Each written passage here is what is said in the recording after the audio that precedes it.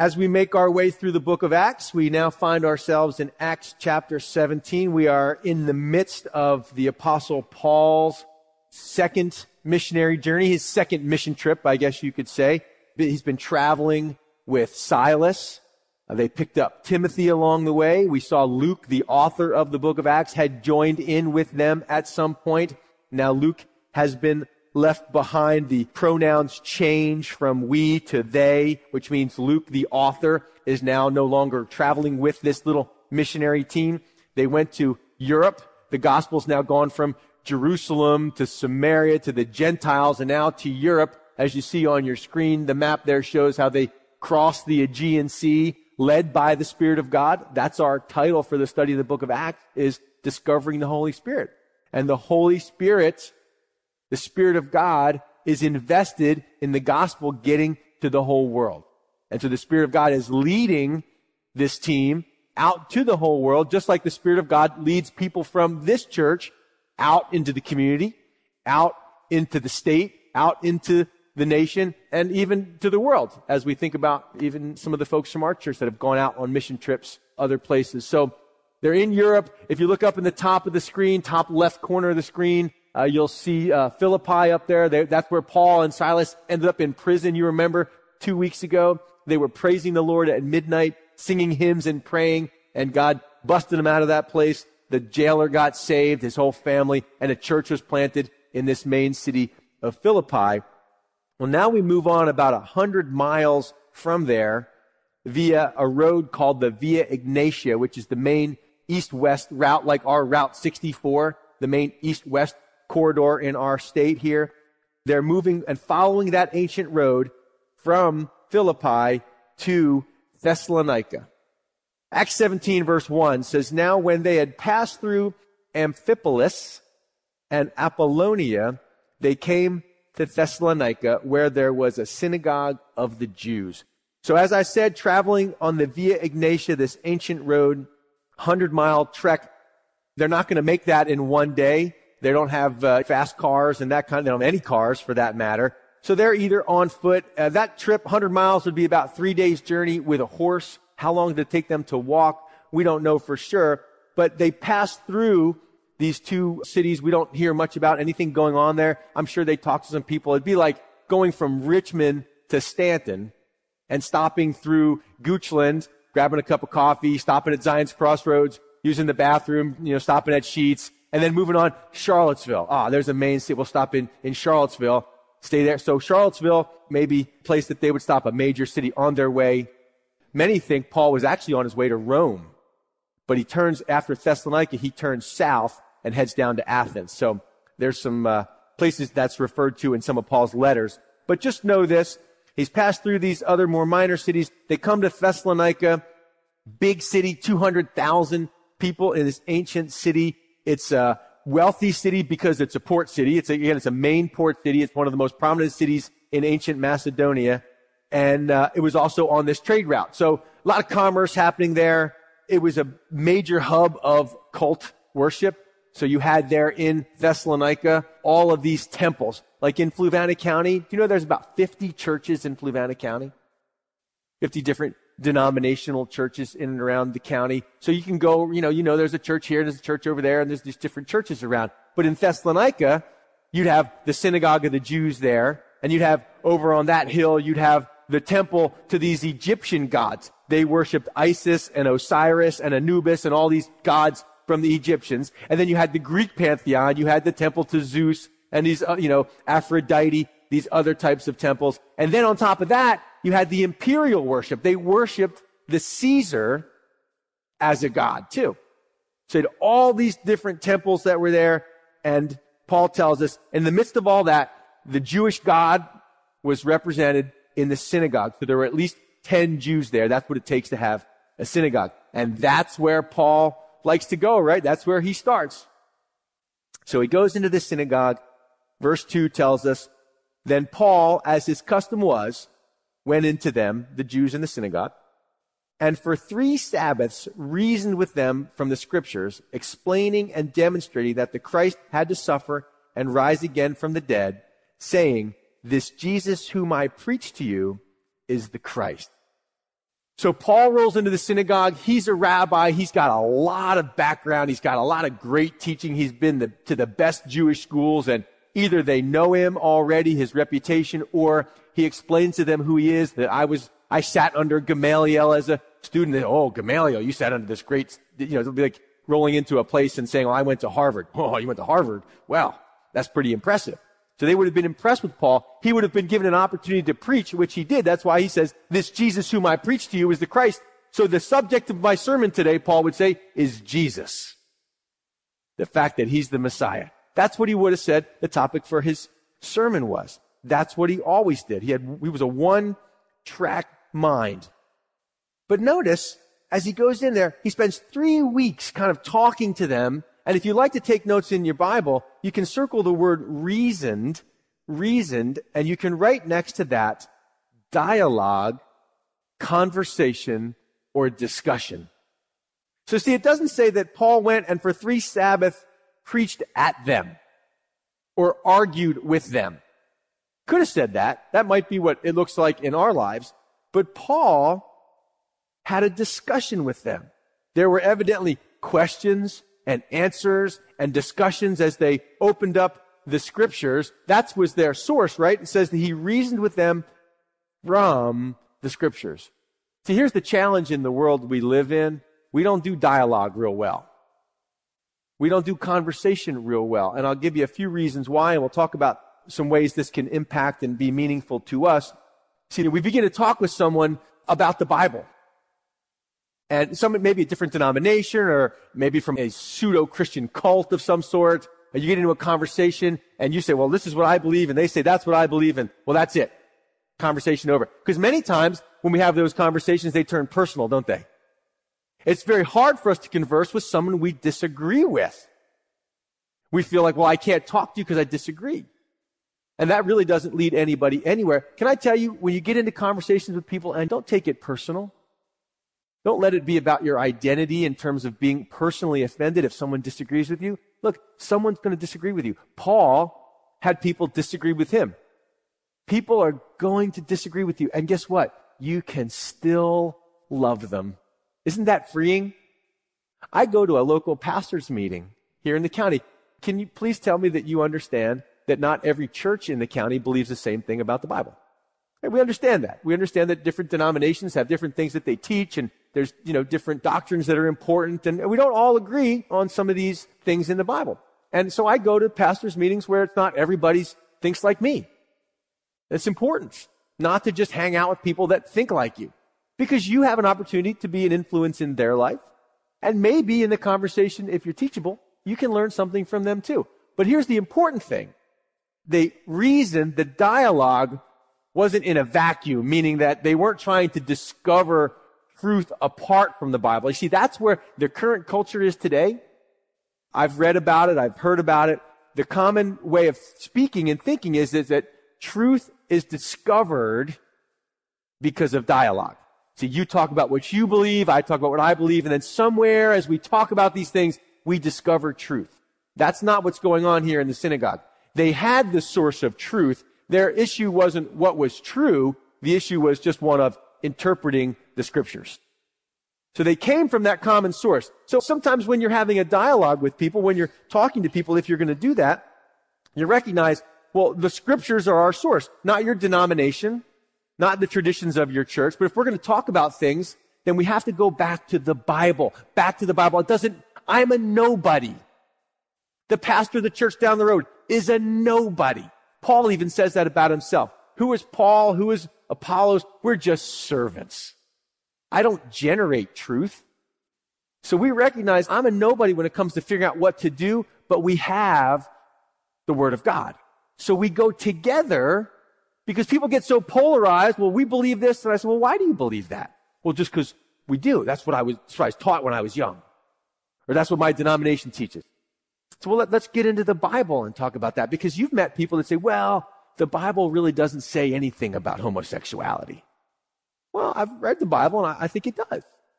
So then we can talk about that if we have the Bible as a place to go together. What does the Bible say about baptismal regeneration? Well, let's look at it together. What does the Bible say about church membership? Let's look at it together. And so we have these opportunities to dialogue. But here's the challenge is we have to be willing. Number one, I think it's important to be willing to have conversations with people, and not via text messaging, not via email. We do understand also that text messaging is a lousy way to have a conversation about anything meaningful and important, right? Because it's too easy to misunderstand stuff. So if we're going to talk about things that matter, we need to be face to face. And Paul was face to face with the people that he was talking to. And he wasn't scared of questions, but he was willing to talk. Number one, willingness to have a conversation. Number two, he was willing to listen. Willing to listen. Do you know that's an important skill to develop in your own life, is to be a good listener? Because you'll never have a good conversation if you're so busy trying to defend your point, you miss what exactly they were saying in the first place, and so you don't even really know how to answer because you missed it altogether, because you weren't paying. Oh, you're paying attention. See, that was the test. But I find that being a good listener is a real skill, and any skill has to be developed. So can you in your life say, I want to be a better listener? Which means you have to focus your attention on what that person is saying so that you can respond properly and intelligently. Intelligently, yes, that's the next point. Not just be willing to, not just be a good listener, but you have to study. You have to study, and so that you have something valuable to contribute. What I found, I think you'll probably agree with me, is there's a lot of people in our world that claim to know a lot about a lot of things, but really don't know anything. They know a little bit about the thing that they're an expert on or the thing that they do, but outside of that, there's a lot of willingness to share ignorance. Tell me I'm telling the truth here. You know that. You know, I was reading an article about the way people use the internet now, because most people don't read books anymore. Book reading is going down. People are buying books. Amazon tells us people are buying books, but you know what? They're not reading them. They read the first chapter and put the book on the shelf. So we're losing attention span, but we get information from the internet. And a lot of that is fake news. We live in the era of fake news, which people believe is true.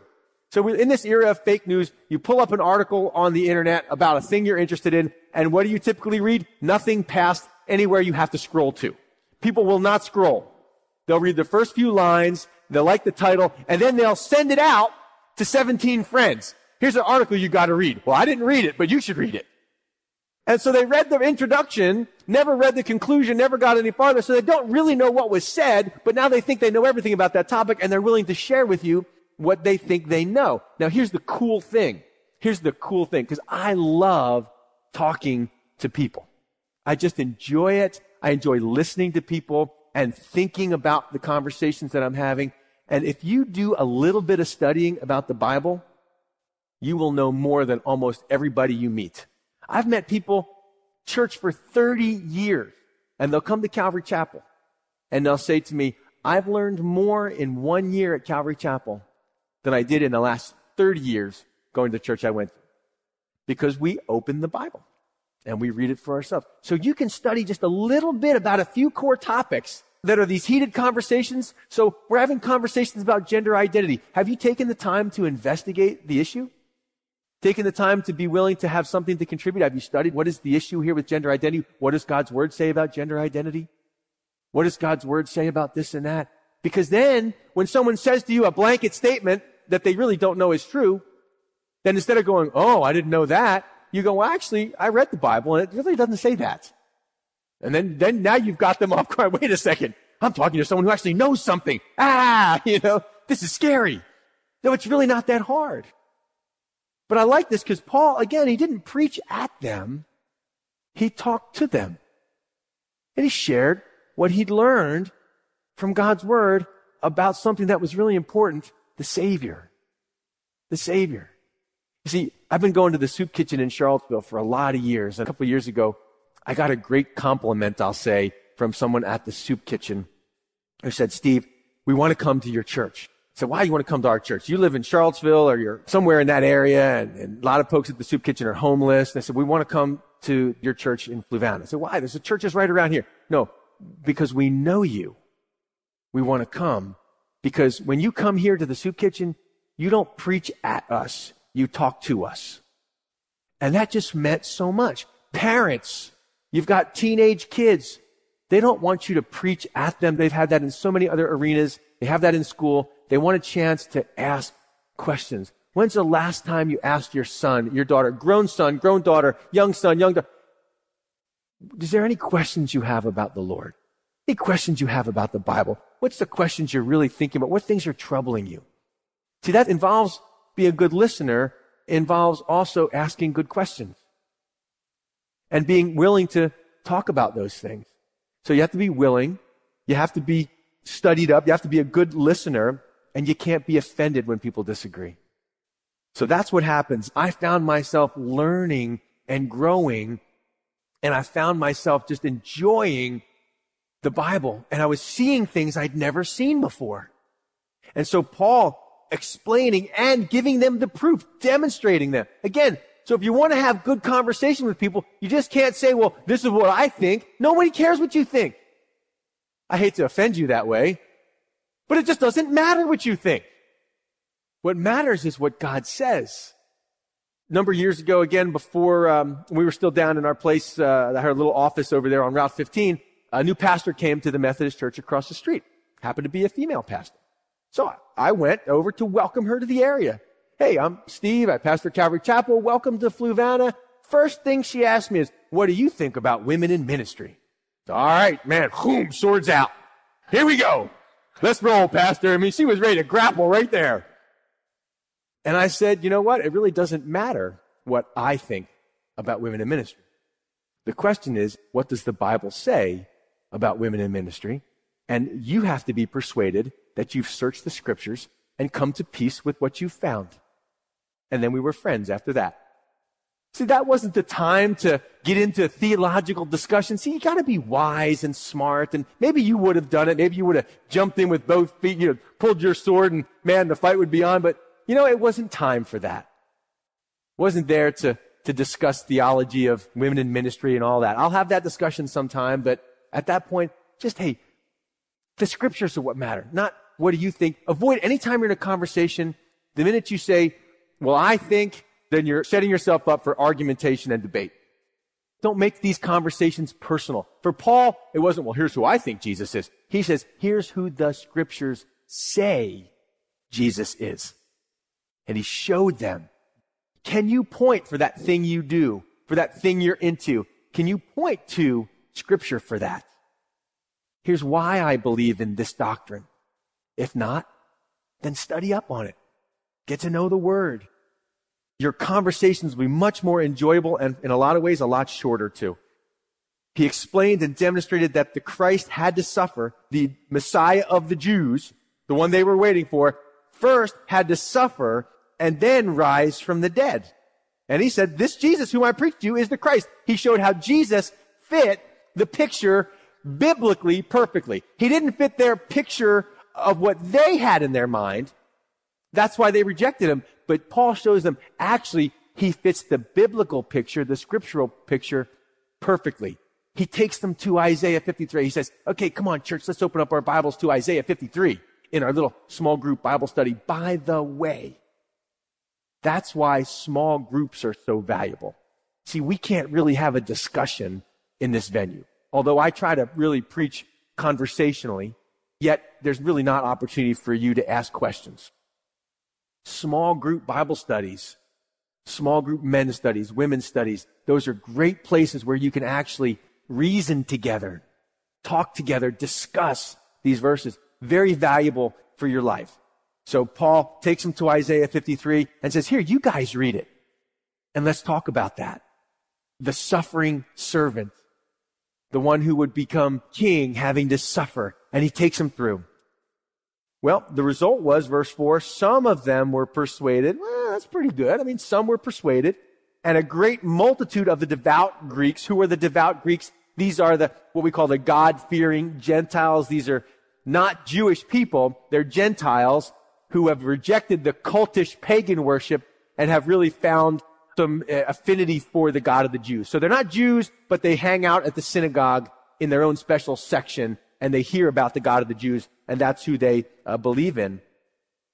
So a multitude of those were persuaded, and not a few of the leading women joined Paul and Silas. I mean, you're doing good when some of the Jews are persuaded, and you're doing great when the multitude of the devout Greeks are persuaded. But man, when you get the leading women, you get the women on your side, man, you're doing good then. Because these are influential women, literally, of this city, Thessalonica, and you find out that they had very prominent women's culture there. Women had a very prominent place in society there in Thessalonica. So there's some fruitfulness there. But the problem was, verse 5, the Jews who were not persuaded becoming envious. Why? Because it seems as if they feel Paul had stolen their sheep. You see, now these people that used to hang at the synagogue, now they're affiliating with Paul and Silas, and they're teaching. They're sort of switching teams, you could say. And these guys didn't like that. Had nothing to do with truth, right? Had to do with jealousy. Well, we wanted them to follow us. We wanted them to come to our church, be part of our thing. They became envious, so they took some of the evil men from the marketplace. That's where evil men hang out, in the marketplace. They gathered a mob. They don't even know these guys. Like, hey, I'll give you a gift card to Food Lion if you come and start a riot with us. Sure, we're in. You don't have to give me that. Always up for a riot. So they gathered a mob. They set all the city in an uproar and attacked the house of Jason. Well, who in the world is Jason? You'll find out in a minute. They attacked the house of Jason and sought to bring them, Paul and Silas, out to the people. But they weren't home. Verse 6 says, when they didn't find them, they dragged Jason and some of the brethren to the rulers of the city. So since Paul and Silas weren't there, they grabbed this guy, Jason, who it turns out hosted the church, probably an early convert when Paul persuaded some of these in the synagogue. Jason was probably a Jewish guy that was persuaded to believe in Jesus and allows Paul and Silas to come and stay with him and his family. Maybe this is where the church starts to meet in his house, just like the church in Philippi met in Lydia's house. Jason opening his home for this. So they can't get Paul and Silas. Well, we'll get Jason and some other people there and we'll bring them out. And look what they cried out. These who have turned the world upside down have come here too. What an accusation. What a compliment. Don't you wish the church still wielded that kind of cultural power and influence? That the church would have that kind of influence in its city, in its town, in its village, to turn that town upside down? Do you know that's what happens when revival happens? You can tell when a revival's been there, not because people got excited and raised their hands and sang songs for a week and then went home. Revival leaves a wake in its path, a wake of righteousness, and purity, repentance, and a turning from sin, and changed lives and transformed people. That's what a revival does. So wherever they went, revival broke out. And they were turning, in their mind, the world upside down. But again, that's all a matter of perspective, isn't it? The world was already upside down. They were just getting it upside right again, or something like that. So this is the challenge, again, of our Christianity. Does it actually impact the world we live in? I mean, are we influencing our local culture? Or have we become too much like the world? Have we become upside down? The gospel presents an upside down kind of message, doesn't it? I mean, think about it. Jesus says, who's going to be first? See, we think the first are going to be first. Second place is first losers. It's the first that are first. No, Jesus said it's the last that would be first. But that's upside down. Right. But wait. Who are going to be great? The great people in the world are the ones that get served. The ones that everybody swarms around to serve them. The ones that have lots of people serving them and helping them. Well, no. Jesus said, the one who's great, check out the one who's waiting on tables. Look at the servant. That's the one that's great. Wait, that's upside down. Right. But we're so influenced by our culture that we begin to forget these basic backwards truths, counterintuitive, and therefore we never impact the world because we're so busy trying to be great in the world's eyes that we forget that what's really matters to Jesus is being a servant. And we're so busy trying to prove our greatness that we miss out on real greatness because that's upside down. Read the Beatitudes. You want to talk about upside down? Read the Beatitudes. Blessed are the poor in spirit. Well, that's upside down. Blessed are those who mourn. It's upside down. So they recognize that. And even in their accusation, they said, these guys have turned the world upside down, and now they're here. They've upset the apple cart. They've stirred the pot. They've ruffled some feathers, and now they're going to do it here too. And we like the status quo. You know what status quo is? It means the existing condition. When Jesus comes into the situation, really comes in, when the Spirit of God gets a hold of a church, things don't stay the way they've always been. And that makes people really uncomfortable. But that makes me really excited. Because the way people are ain't so great. How many of you think people need to change? How many of you know someone that needs to change? Every morning I get up and I see people that need to change. And that's just right when I walk into the bathroom and look in the mirror. That's where we start. And we have this message. We have this treasure in earthen vessels. The gospel, the Spirit of God. So Jason has harbored them, and these are all acting contrary to the decrees of Caesar, saying there is another king, Jesus. So people in that day, I said that they worshiped Caesar, they had an imperial worship. Part of that was taking and making an allegiance. You know, we say the Pledge of Allegiance, right? We still say that in the schools in some places. I think we say it here in Fluvanna. We do the Pledge of Allegiance. They made a pledge of allegiance not to Rome, but to the Caesar himself. And that pledge involved that me and my family are loyal to the Caesar. And if anybody, or if we find out anybody is bringing any threats to him or threats to his reign, we are obligated to make that known. And so evidently in Paul's message, he's made it known that Jesus is a king. He's going to suffer. He was humiliated. He suffered, but now he reigns. And they heard that. And see, that's why they say they're preaching things contrary to the decrees of Caesar. Because they're preaching about another king. That's a threat. So they troubled the crowd and the rules of the city when they heard these things. So when they had taken security from Jason and the rest, they let them go. Evidently some type of pledge where Jason had to promise that he wouldn't let them come back and live in his house. So they make some kind of financial pledge and then they let them go. Now, verse 10 says, then the brethren immediately sent Paul and Silas away by night to Berea. So were Paul and Silas in hiding somewhere? We don't know. But when they get back in touch with them, they say, Paul and Silas, you guys got to get out of town. Things are bad here. Jason's in trouble. So Paul says, you know what? It's time to go. So they send them off to Berea. Again, they're not heading west anymore. They get off the Via Egnatia and they start to head south down toward Athens. They go about 50 miles south to this place called Berea. When they arrived there, they went into the synagogue of the Jews. Now I'm sure as they're walking up to that synagogue, Paul and Silas are looking at each other going like, you ready? I'm ready. You ready? I mean, it's never gone well. I mean, they get some fruit, but there's always been attacks. You know, we would tend to avoid, let's not go to the synagogue. You remember what happened there last time? We should do something else. But they would go right there to the synagogue. But something different happens this time. They don't have the same experience that they've had all these other places. Look what it says, verse 11.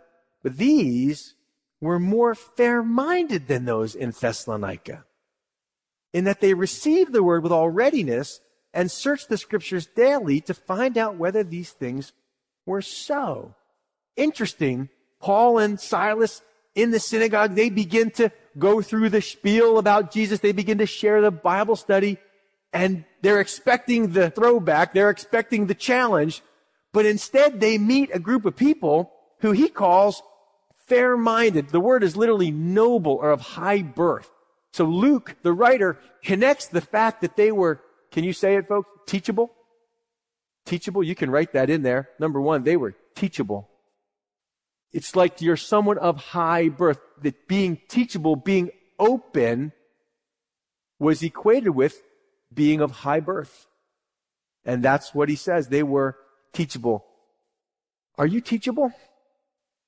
But by the way, the word teachable, this readiness, you can write next to that, not just that they were teachable, passively speaking, but they were teachable, actively speaking, meaning they were eager to learn. Eager to learn.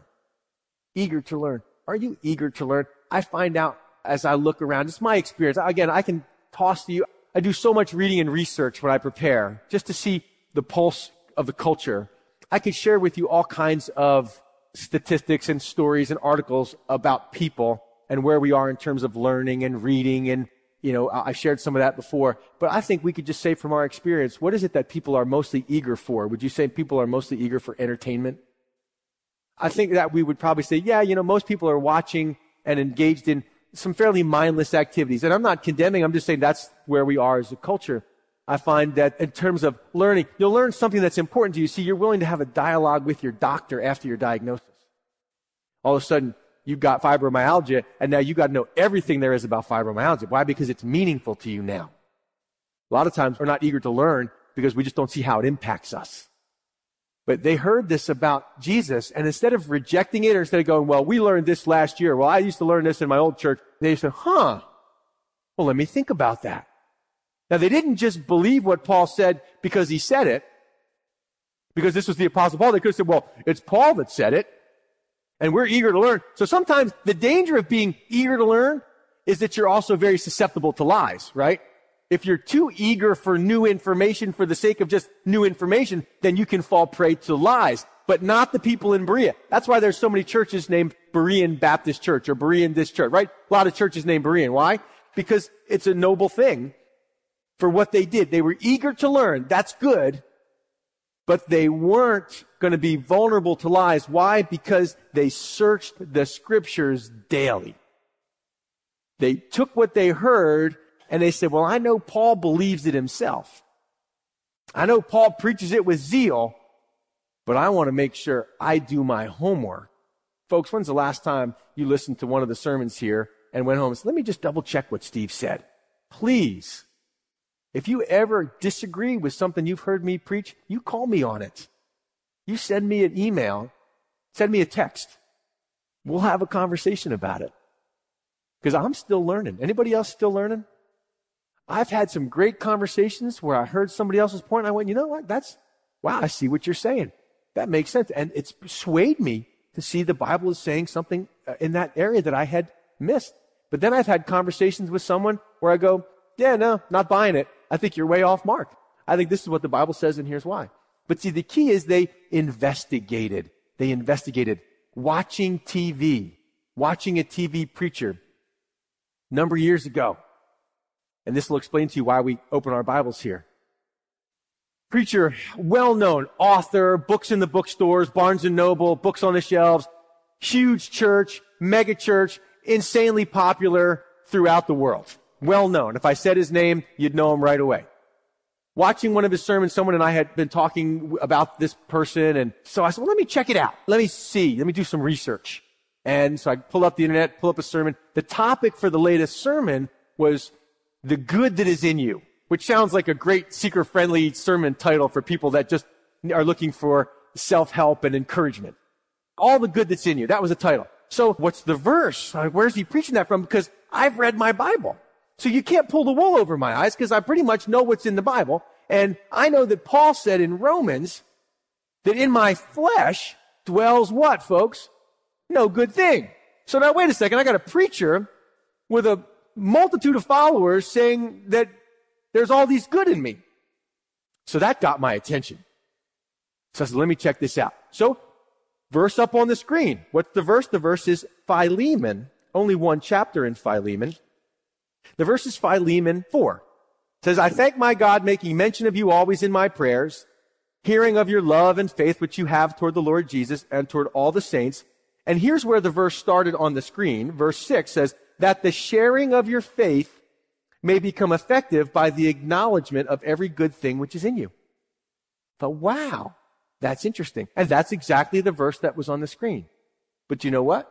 Had people had their Bibles open in that church, which they didn't, they would have read the rest of the verse, which said, every good thing that is in you in Christ Jesus. That's an important difference, isn't it, folks? That's a pretty important difference. Because if there's anything good in me, it's because of Jesus in me. That's the good in me. Because in my flesh, I still stand on the book of Romans. In my flesh dwells no good thing. My cravings, my desires, my lust, they don't lead me to life. They lead me to destruction. But Christ comes into a life. And now he in me brings good in me, godliness in me. That's the truth. So what happened was God's people reading that, now they go after church. They now have this thought, erroneous thought, that leads to an erroneous life of thinking about all this good stuff in them. And I'm not saying you shouldn't be encouraged. There's plenty in the Bible to encourage you. You are unconditionally loved. You're forgiven. God's grace is abundant. The goodness of God leads to repentance. I mean, I could go on and on about all the spiritual blessings. There's plenty to encourage you with from the scriptures, but I won't lie to you. I'll also tell you the truth about you. So that's why you got to search the scriptures. Now, interestingly, one other note is in a lot of cultures, searching the scriptures, asking questions, and challenging authority is not acceptable. See, we happen to live in a culture that values learning and reasoning. But in Muslim culture, do you know that that's not allowed? Why? Because the Muslim culture, Middle Eastern culture, is based on honor and shame. And to challenge someone in authority is to dishonor them. This is a book called Seeking Allah, Finding Jesus by Nabil Qureshi. He's involved with Ravi Zacharias' ministry. I'll read to you just two quick things and then we'll press on. He says, I also realized that I asked far too many questions for my relatives' tastes. In our culture, elders are simply to be obeyed. Obedience is what shows them that you respect them and in certain contexts love them. Questions are often seen as a challenge to authority. In school, though, our teachers taught us critical thinking and that it was good to question everything. I told that to my son one day. I said, son, the most important lesson I can give you, question everything. He said, why? True story. He said, my mind was being shaped to think critically, but that shape did not fit into our culture. Why not? I'll read you one more short section. Islamic culture tends to establish people of high status as authorities, whereas the authority in Western culture is reason itself. These alternative seats of authority permeate the mind, determining the moral outlook of whole societies. When authority is derived from position rather than reason, the act of questioning leadership is dangerous because it has the potential to upset the system. Dissension is reprimanded and obedience rewarded. Correct and incorrect courses of action are assessed socially, not individually. A person's virtue is thus determined by how well he meets social expectations and not by individual determination of right and wrong. So now you understand why there's such a difficulty with understanding why someone who is Muslim does certain things, because the issue in that culture isn't necessarily right or wrong. It's, am I going to bring my family and myself honor or shame? So if I can do something like lying or killing if it brings my family honor. And I'm not speaking on my own authority. I'm referring you to the book. This book is an excellent book if you're interested. He converts, by the way, through conversation to become a Christian. Back to the book of Acts. They searched the scriptures daily to see if these things were so. Just because someone shares it with a lot of zeal, just because someone shares it with a lot of charisma, just because the church is getting excited and the keyboards are playing in the background and the atmosphere is rising and everybody's excited and the church is all going, amen, amen, amen. The pastor could be lying. I've watched it with my own eyes. The church, oh, amen, pastor. I'm like, do you know what you're amening? Like he's not giving you the truth. And so you should want for yourself, take the time, folks. Get into the word, because then you can't be duped. I don't like being taken advantage of, do you? And you can't just relegate that to your children's Sunday school teachers to teach them truth. You should know what your kids are learning. And you can have the opportunity to be a source of authority in your kids' life to help lead them and guide them in their own study of the scriptures. Why? To find out if it's true or not. Because if what Paul is saying is true, it's a life changer. Now notice again, was Paul afraid of questions? Did Paul go, oh no, they're searching the scriptures. Oh no, they're going to find out it's all full of lies. No, go ahead, search it out. You'll find it bears out, and it has over thousands of years. They searched the scriptures daily to see if these things were so, and watch what happens.